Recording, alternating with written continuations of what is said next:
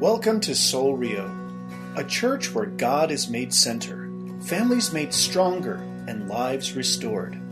Today's sermon is entitled, You Asked, Who is Your Father? Presented by Pastor Matt Boatman on June 19th, 2016. For those who don't know me, I'm Pastor Matt. I'm the Missions and Outreach Pastor here at Soul Rio. Today is a special day. Like I said, it's Father's Day. Not to take away from the moms, but today is the day we get to celebrate fathers.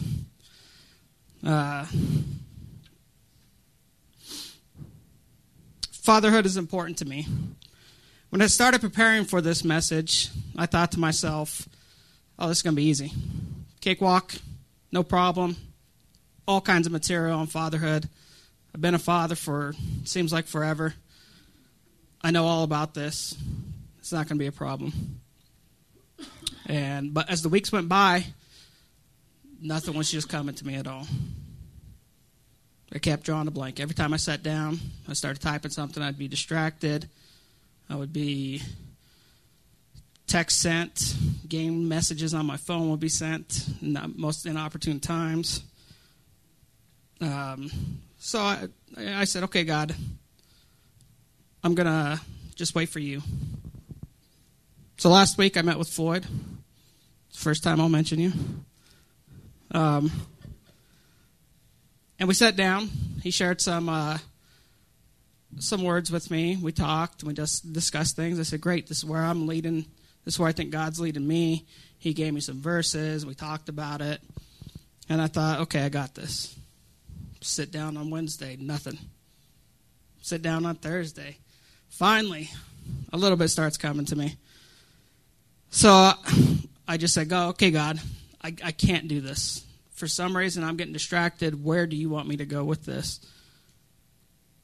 And finally, on Friday morning, after I got off work, God just gave it all to me.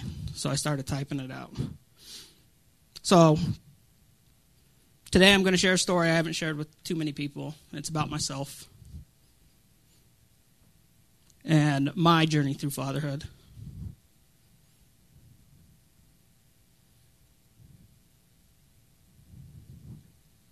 Sorry.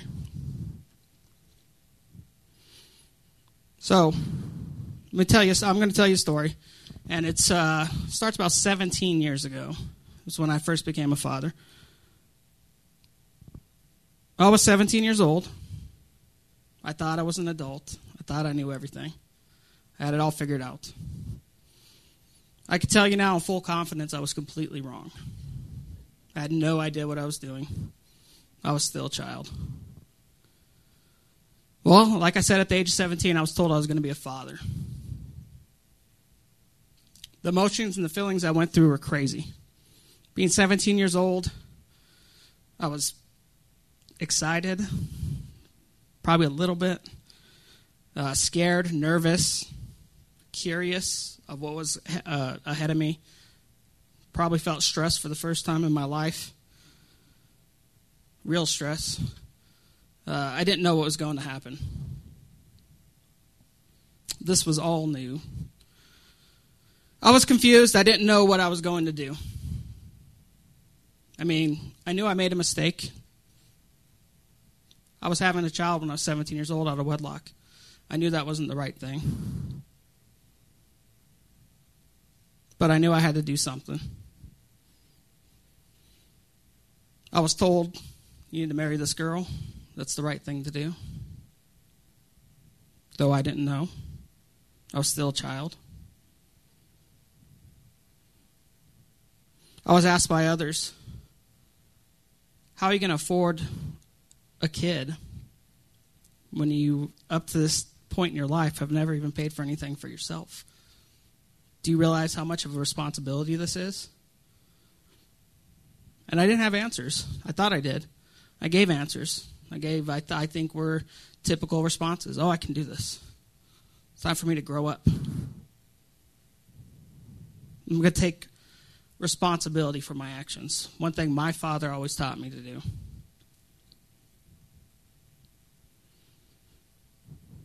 So, talk about stressful. I joined the Marines.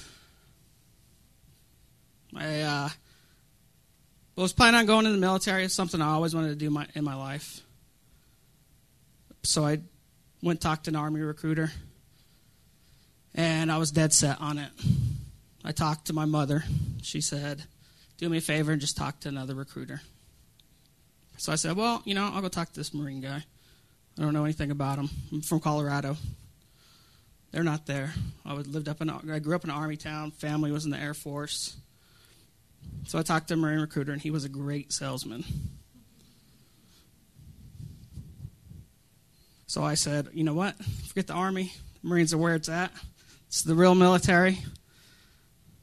Inside joke with my wife. She was in the Army. So I joined the Marines. I planned on going to boot camp after high school. This was right before my senior year. And I said, okay, well, great. This is a source of income. I can provide for my family with this. And I want to be in the military. So about halfway through my senior year, things had changed. There was a curveball sent in my way. And bigger than the curveball of being a father. Not as big as the curveball being a father, but I dropped out of high school. January of 1999, I decided circumstances worked out great. I only wanted to finish high school so I can go into the military. And the opportunity arose for me to go into the military halfway through my senior year. So I said, okay, well, I'm going to have a baby in March. I need a job. Let's do this. So I went to school. My recruiter called me up the night before. I went to school. The next day I dropped out and went to boot camp that night. I had no idea what I got myself into. It was a total shock to my whole core.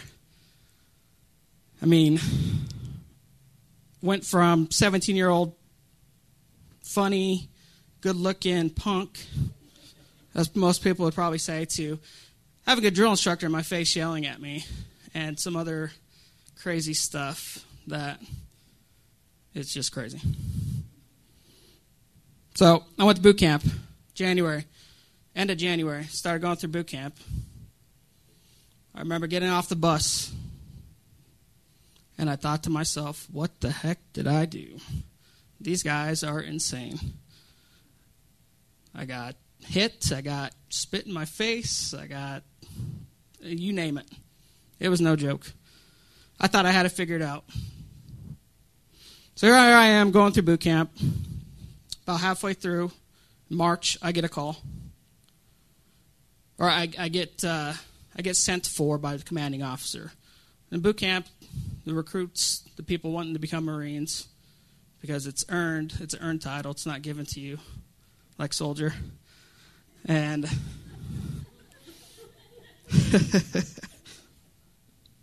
I get called to the commanding officer. You don't ever get called to the commanding officer. So I go in there, report to him. He goes, you need to call home. So I said, okay, sir. Yes, sir. I didn't say, okay, sir. You can't even talk in the first person in Marine Corps boot camp. You have to talk in the third person. So you can't say I or me. You have to say this recruit. And so I said, yes, sir. This recruit will go call his parents like a robot. So I went home. I called. My mom answers the phone. She goes, hey, how's it going? I was like, oh, I don't know. She goes, well, I'm going to tell you congratulations. Just a few days ago, your daughter was born. My face, I got a smile.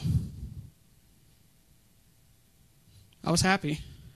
And then she goes, oh, and without your permission, she was put up for adoption. So everything I was preparing for, everything that I wanted to be a father, was just taken away from me. Here I am, 17 years old in boot camp, had a kid, and she was given away. Everything I was preparing for, that I thought I knew God had a plan in it. I did not know what to do. I started crying on the phone. And I talked to my mom said, well, what do you want to do? We can fight this legally. So I said, yes, this is my daughter.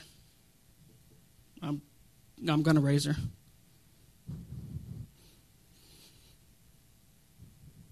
So my world was turned upside down.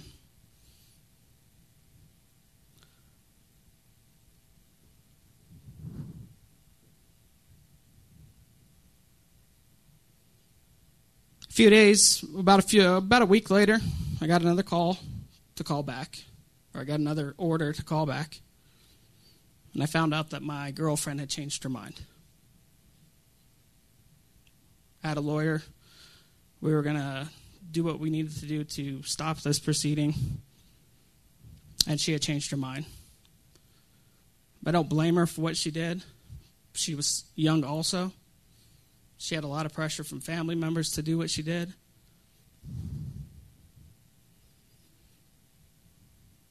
So, she got her back. Fast forward to May. May 13th, 1999, I see my family. I'm graduating boot camp. And for the first time, I see my daughter. They put her in my arms. I look at her. I wish I could say I was happy. I was. I wish I could say I was excited. I was. But I looked at her and said to myself in my mind, I didn't want to scare other people, please don't cry. I don't know what to do if you do. And I was, just went through boot camp. I was kind of a robot. Going through that for months of not being able to talk in the first person to being able to all of a sudden be a human again. And then I was holding my daughter.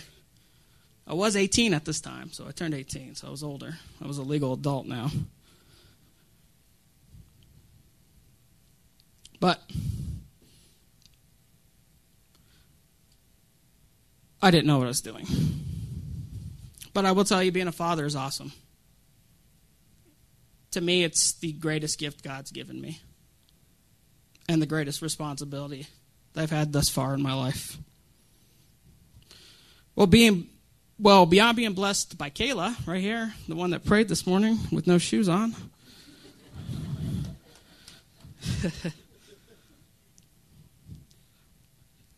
I'm always glad to be your father, and it's a privilege and honor for it. I also have 2 boys, tall red-headed guy, and a smaller one. I had 2 more boys. And as I continue on through life trying to teach them to be godly men, plural, I find it more difficult than you'll ever imagine, especially in today's world, today's age that we're living in. There's so many things fighting against fathers to do the right thing, to lead your kids in a godly manner, that I think it's the most difficult thing a parent has to deal with. But the boys and Kayla might not understand, but maybe one day when they're a parent, they'll understand. I get as much from them as they do from me. God put them in my life to shape me and mold me into the man that I am. Without them, I wouldn't have had to grow up. I would have been a punk still. Still, I'm a little. But I get as much from them. I've gotten as much from them as they've gotten from me. Now, unfortunately, my marriage to their mother didn't work. Sin is in the world. We didn't get married for the right reasons. And it didn't work out. Now, I was a single father for 3 years after we got divorced. Being a single parent is difficult. Being a parent's difficult. Being a single parent's even more difficult. You're both a mother and a father at times. You're both the disciplinary, and the lover. You're the one that comforts the kids. You're the one that has to tell them no. And it's hard. So after 3, which I thought were very long years, I think I lost most of my hair then, we'll be honest. I met Brenda. She fell in love with me instantly. No. I guess that joke's probably getting old. I say that every time. We fell in love. We got married. And that brought a whole new side of being a father for me. I was now a stepfather. I was father to someone who wasn't biologically mine. And that aspect of being a father is different from being a father that's somebody that is part of you. You don't automatically love them. It doesn't come as natural because they weren't there from the beginning with you. They're new. They don't like you sometimes. Fortunately, my stepdaughter is amazing, and she's one of the most loving people I've ever met, so it's easy. But there's still difficult times.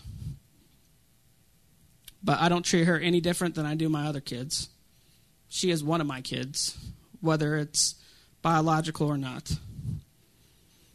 Sometimes we're fathers to kids that are biologically ours. Sometimes we're parents or fathers. I keep wanting to say parents. Fathers to nieces and nephews, brothers and sisters. It's whatever God has planned. And if you're put into that role of being a father, God has a plan for you. There's a purpose for you being in that person's life and leading them.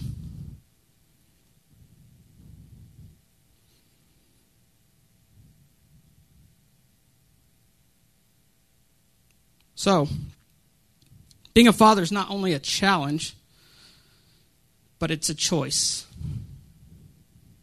Being a father just isn't having a baby. It's deciding to stick around and raise that child. And to be a role model and work through the difficult times. It's not leaving when it gets hard and saying that, oh, they're better off without me. That's not true. Or it's better than being an absentee father, as I call it. That you're there, but you're not. You have your priorities out of order. You put work first. You tell your kids, oh, I got stuff to do. Don't bug me when I come home from work. I'm stressed out. I'll get to you when I have a chance. I have more important things to do. Fathers should put their kids first. That's your number one job. That's why God gave you these children.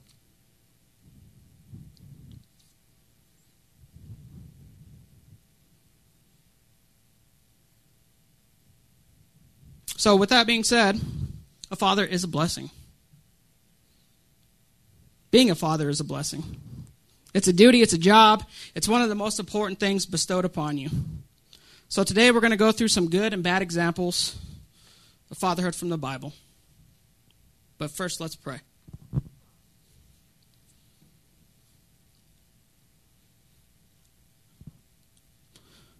Heavenly Father, thank you for all the fathers here today. Thank you for everything you provided for us.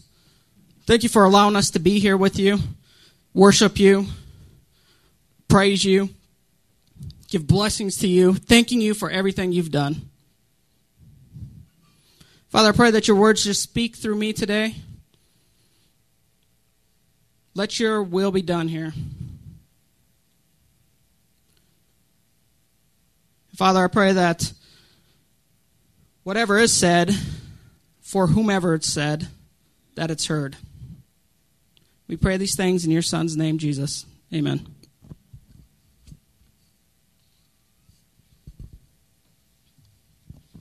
There we go. Okay, so what defines a father? Well, Webster's defines a father as a man who has begotten a child.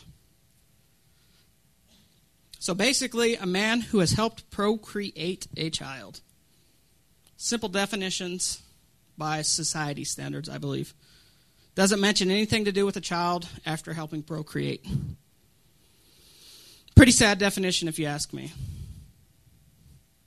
Procreate is just the first ingredient for a father.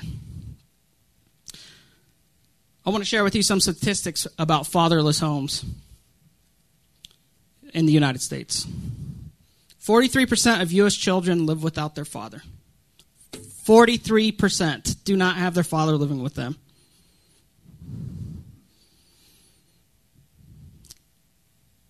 It blows my mind.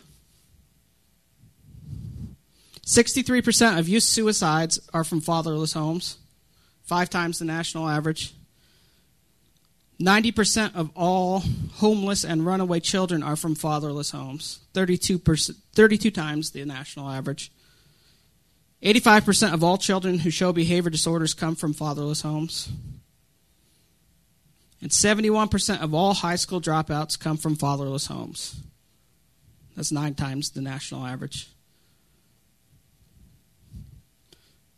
Now, it's not a blanket because I dropped out and I had a father. So, now aren't these statistics troubling? We live in a nation where fathers are more and more being less involved or not involved at all. God never intended for a man to just procreate and then leave his kids. Nowhere in the Bible will you find that. The Bible is very clear on what a father should be doing. We'll open up to Proverbs 22:6, or it's in your notes or on the board. It says, "Direct your children into the right path, and when they are older, they will not leave it." Now, it's not saying that they'll go away. They won't go away. It just says that they will not leave it. Everyone has a path. Sometimes we all stray from the path. We're all sinners. God has a plan for each and every one of you. Sometimes we stray from it, and then we get back on course.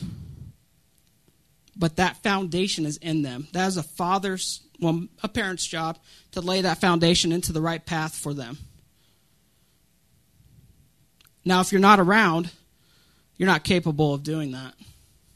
Or if you're around and you're not really even talking to your kids because of whatever reason, you're not capable of doing that. Next, we're going to open up in Ephesians 6:4. Ephesians 6:4 says, "Fathers, do not provoke your children to anger by the way you treat them. Rather, bring them up with the discipline and instruction that comes from the Lord."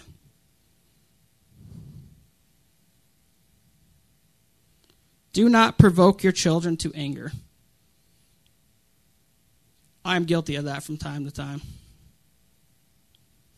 I try not to, but I do it.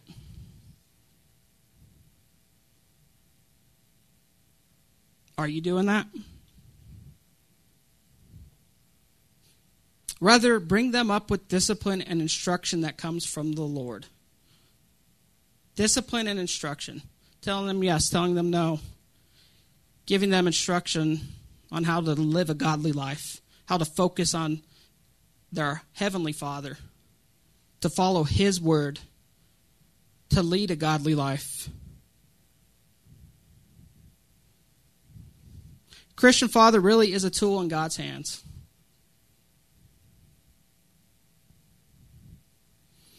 So like it said in Ephesians, it says to bring them up in discipline and instruction. And this discipline and instruction should come from God's word. Not something you decided to make up or something that was passed down to you. Family tradition. Now, I'm not saying family traditions are wrong. But as a Christian man, it should come from God. It should be God's word.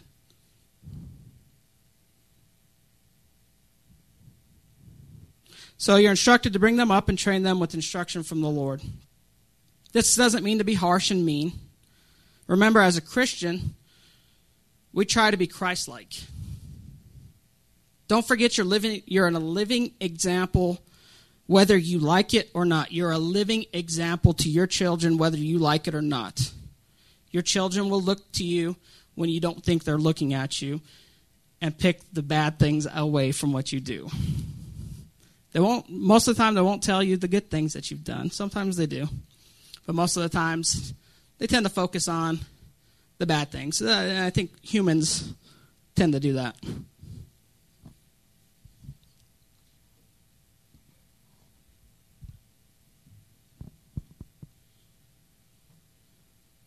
So you're a living example for your children. That goes with the way you treat your wife. Your kids are going to look at you and see the way you talk to your wife and think, well, that's how I should treat a wife. The way you treat a stranger. If you see a homeless man on the side of the street begging for food and you just scoff it off, how can you expect your children to actually grow up and do that, to give to somebody that's in need, if you did not give that example to them? Now, they have their own will, and they're going to make their own decisions. But it says that you are to instruct them and bring them up. Back in Proverbs, direct your child in the right path, and they will, when they are older, they will not leave it. How's that directing your child to look at somebody that is in need? How's that not Christ-like to give them food? What are you teaching your children?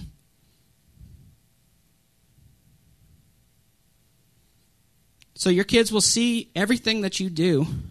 A lot of times they'll emulate it, and unfortunately they'll emulate the bad things that you do.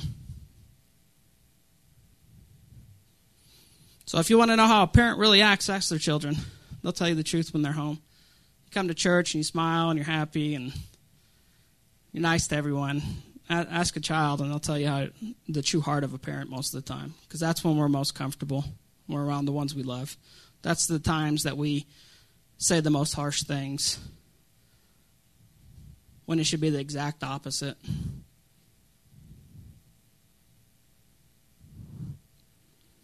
Remember this.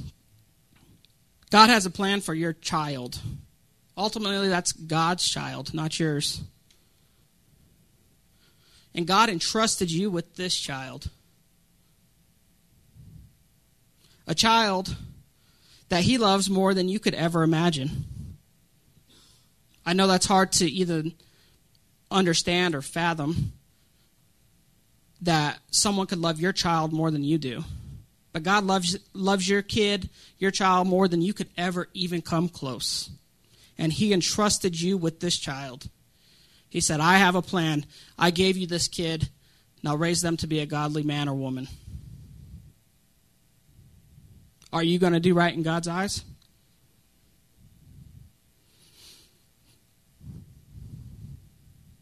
All right, so here's a few examples of biblical father fails. First one we're going to talk about is Eli. He was a very permissive father, but he was there. He wasn't absentee. Eli did not rebuke his son's poor behavior. He was too passive. Samuel, his sons took bribes and perverted justice. 1 Samuel 8, 1 through 6. You can read more about that there.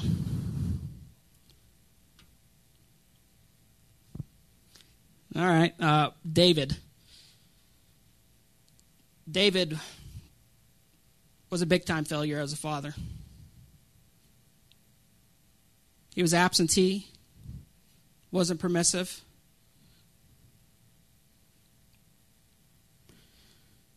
What's crazy about David, if you look in 2 Samuel 7, 12 through 14, I was going to say 2. Did it work? 12 through 14. David is actually likened as unto God, and Solomon was likened as unto Jesus.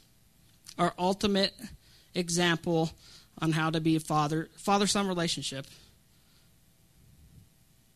Jesus uses father more to describe God than he did any other word in the Bible in his time. So David is likened unto God, and Solomon was likened as unto Jesus. So this was supposed to be the example for them. This was God and Jesus. This was an example on earth. Well, let me tell you about a couple of David's sons. Firstborn son, Amnon, raped his half-sister. Like I said, David was absentee. He didn't want to rebuke his children. He just let them do. And he had more important things to do. Secondborn, Absalom, usurped David's throne and slept with his wives. He actually took the throne from David that God had planned. I don't know if they were his moms, but he slept with David's wives. David had multiple wives. It was more common back then. Crazy, I know. Fourthborn, Adonijah. I knew I should have went over this with you. I can't say the name right.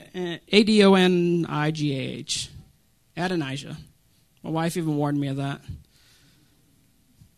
He usurped his brother Solomon's throne against the will of God revealed through David.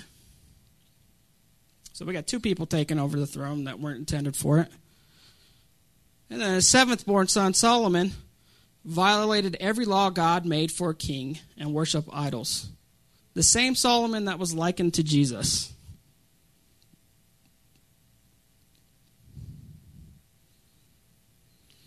Next we have Manasseh. He sacrificed his children to demons. That's in 2 Kings 21 and Psalm 106. He actually sacrificed his kids to demons. If that's not a fail as a father, I don't know what can even come more close to that. Ahaz worshipped idols and sacrificed his children to demons also.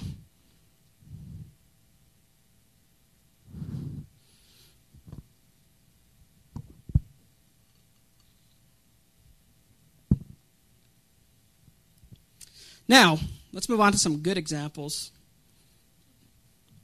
of biblical fathers. These are wins, not fails. Isaac. In Genesis chapter 17 through 49, Isaac was the father of twin boys named Esau and Jacob. Esau and Jacob. I messed that up, didn't I? No? Okay, good. Isaac learned much from his parents about trusting God and raising a family. Isaac's sons were very different from one another. One was a hunter, and the other enjoyed being at home. Though Isaac was not a perfect father, he instilled the knowledge of God and promise of a Savior.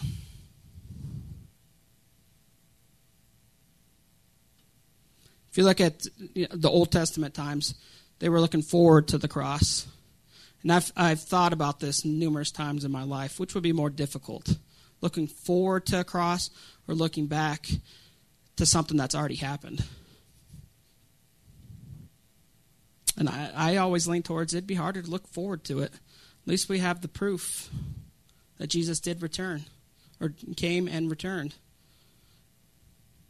So I give it a lot of credit to these fathers in the Old Testament. I think that had to be difficult to tell your kids, our Savior is coming, our Savior is coming.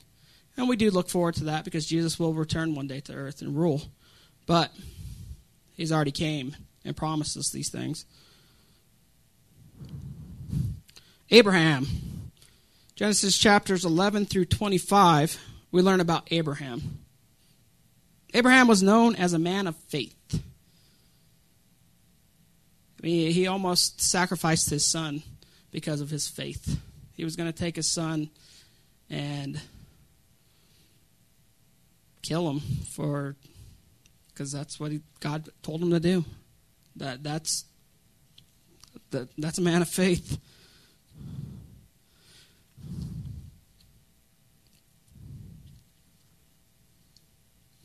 And by this, Abraham showed great faith to his children. He taught them, and he led by example. I think that's one of the biggest things a father can do is lead by example. Like I said, they'll emulate what you do. Moving on to Job. Job was a wealthy man. He owned land, cattle, crops. Besides the great riches of Job, he had many children, 7 sons and 3 daughters, 10 children. Job was involved with his children socially, and he prayed for them. Spiritually. Job. Oh my gosh. All right. Job, as a father, he actually had to grieve greatly. Job was tested. God allowed him to be tested, and all his kids were killed. 10 kids, all lost in one storm. However, for his faithfulness, the Lord did reward him with 10 more children afterwards, after he was done being tested. Noah built the ark. Noah was chosen by God to build the ark. Building of the ark took many years, and I can only imagine, it says in Scripture a lot of how he was mocked, how people thought he was a fool. I mean, he was building this ark, and everyone just kind of laughed at him. I mean, I can only imagine, his kids going to school, which I don't know if they had school back then like we do now, but if it was in today's age, if I was building the ark and Kayla had to go to school and it was all over the news, I'm sure that would be tough. But Noah led his sons and daughters-in-law, and they were right beside him the whole time. They could have chosen to walk away, but they saw Noah's faith in the Lord and a great example of who he is and what he was doing. He led by example. So Noah as a father taught his children and daughters-in-law, because they only had sons, on how to trust him. Trust in the Lord and show trust in the Lord. And here's the one I was excited most about, is Joseph. Not many people talk about Joseph. Mary gets a lot of the spotlight on this one. But Joseph, earthly father of the Son of God. Think about that. We all know, and we've talked about how difficult it is to be a parent. But to be the father of the Son of God, I couldn't imagine. Now, Joseph had all the right in the world back then. He gets engaged to Mary. He's going to start a family. And then he finds out Mary's pregnant. Bam, in the face. And it's not his. And she tells him it's God's. He had every right to divorce her. Back then, a divorce was breaking off an engagement. But he didn't. He stuck next to Mary. He was a man of God. He trusted God's plan. And he accepted the role. He could have treated Jesus different. I don't know why he would have, but in a sense, it was his stepkid.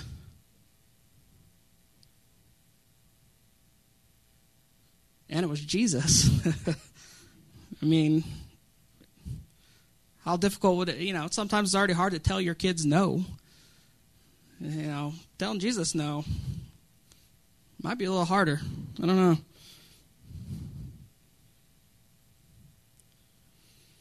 So, Joseph, he obeyed God on this, and it was in the face of severe humiliation.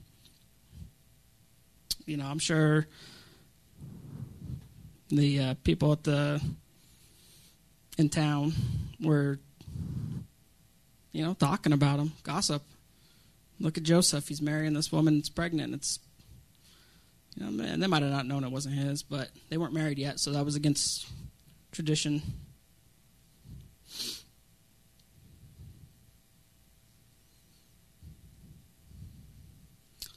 But, when I read more about Joseph, I can't even imagine him going, as a kid, hanging out with his friends at the carpentry shop, making a wood table.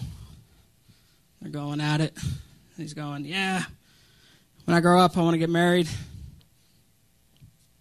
And when we're engaged, I want my wife to get pregnant with the Son of God. It's my plan in life.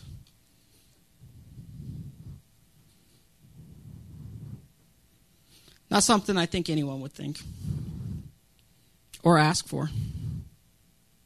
And I can tell you as a stepfather myself, it's difficult. But I can't imagine. I can't imagine the pressure Joseph was going through. Stepfather is the Son of God.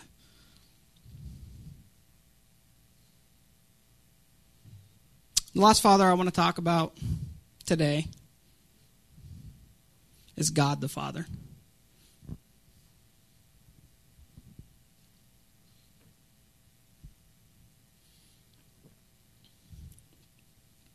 So we went over various types of fathers biblically, my journey through fatherhood so far.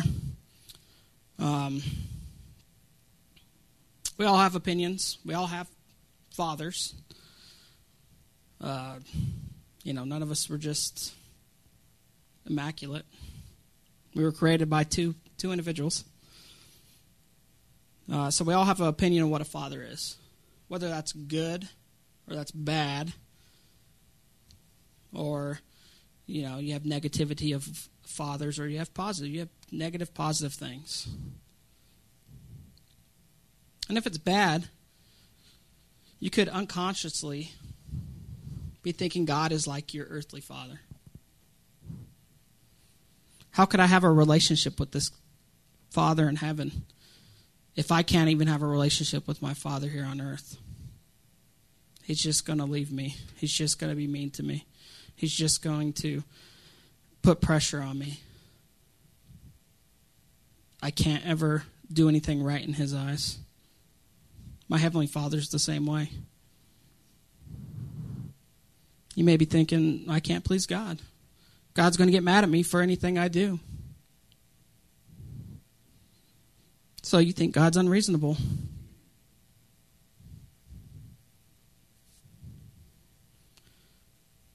We put all these mixed up hurts and emotions onto God.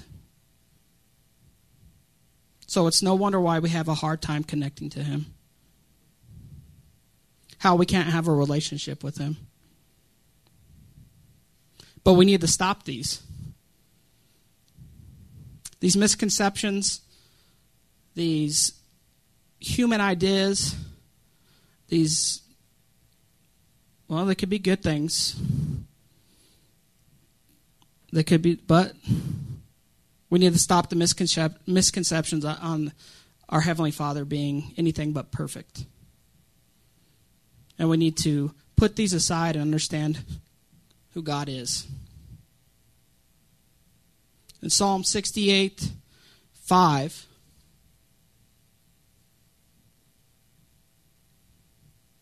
it says, "A father to the fatherless, a defender of widows, is God in the holy dwelling." In Matthew 6:9 it says, "This then is how you should pray. Our Father in heaven, hallowed be your name." God is our Father in heaven. Isaiah 64:8 says, "Yet, O Lord, you are our Father. We are the clay, you are the potter. We are all the work of your hand." God's our creator. Romans 15:8 says, "So you have not received the spirit that makes you fearful slaves. Instead, you received God's Spirit when he adopted you as his own children. Now we call him Abba, Father."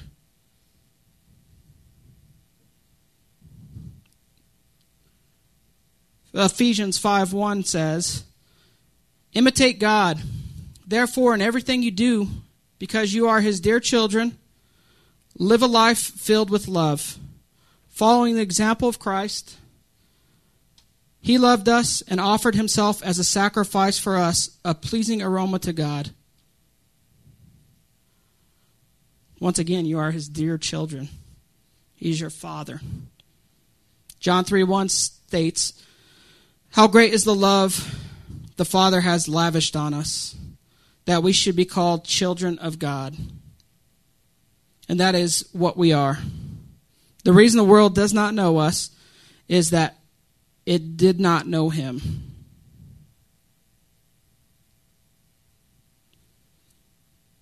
He is the rock. His deeds are perfect. Everything he does is just and fair. He is a faithful God who does no wrong. He is just and upright he is. Deuteronomy 32:4.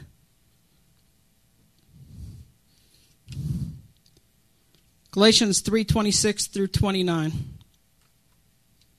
For you are all children of God through faith in Christ Jesus. And all who have been united with Christ in baptism have put on Christ, like putting on new clothes. There is no longer Jew or Gentile, slave or free, male and female, for you are all one in Christ Jesus. And now that you belong to Christ, you are the true children of Abraham. You are his heirs, and God's promise to Abraham belongs to you. So I ask everyone here today, do you know who your Father is? Are you a child of God? Let's pray.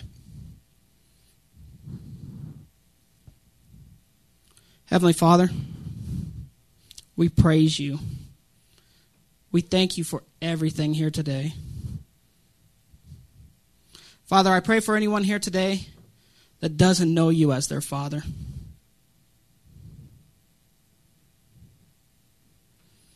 I pray that they can get to have that relationship with you, Father, so that they can truly understand who their Father is.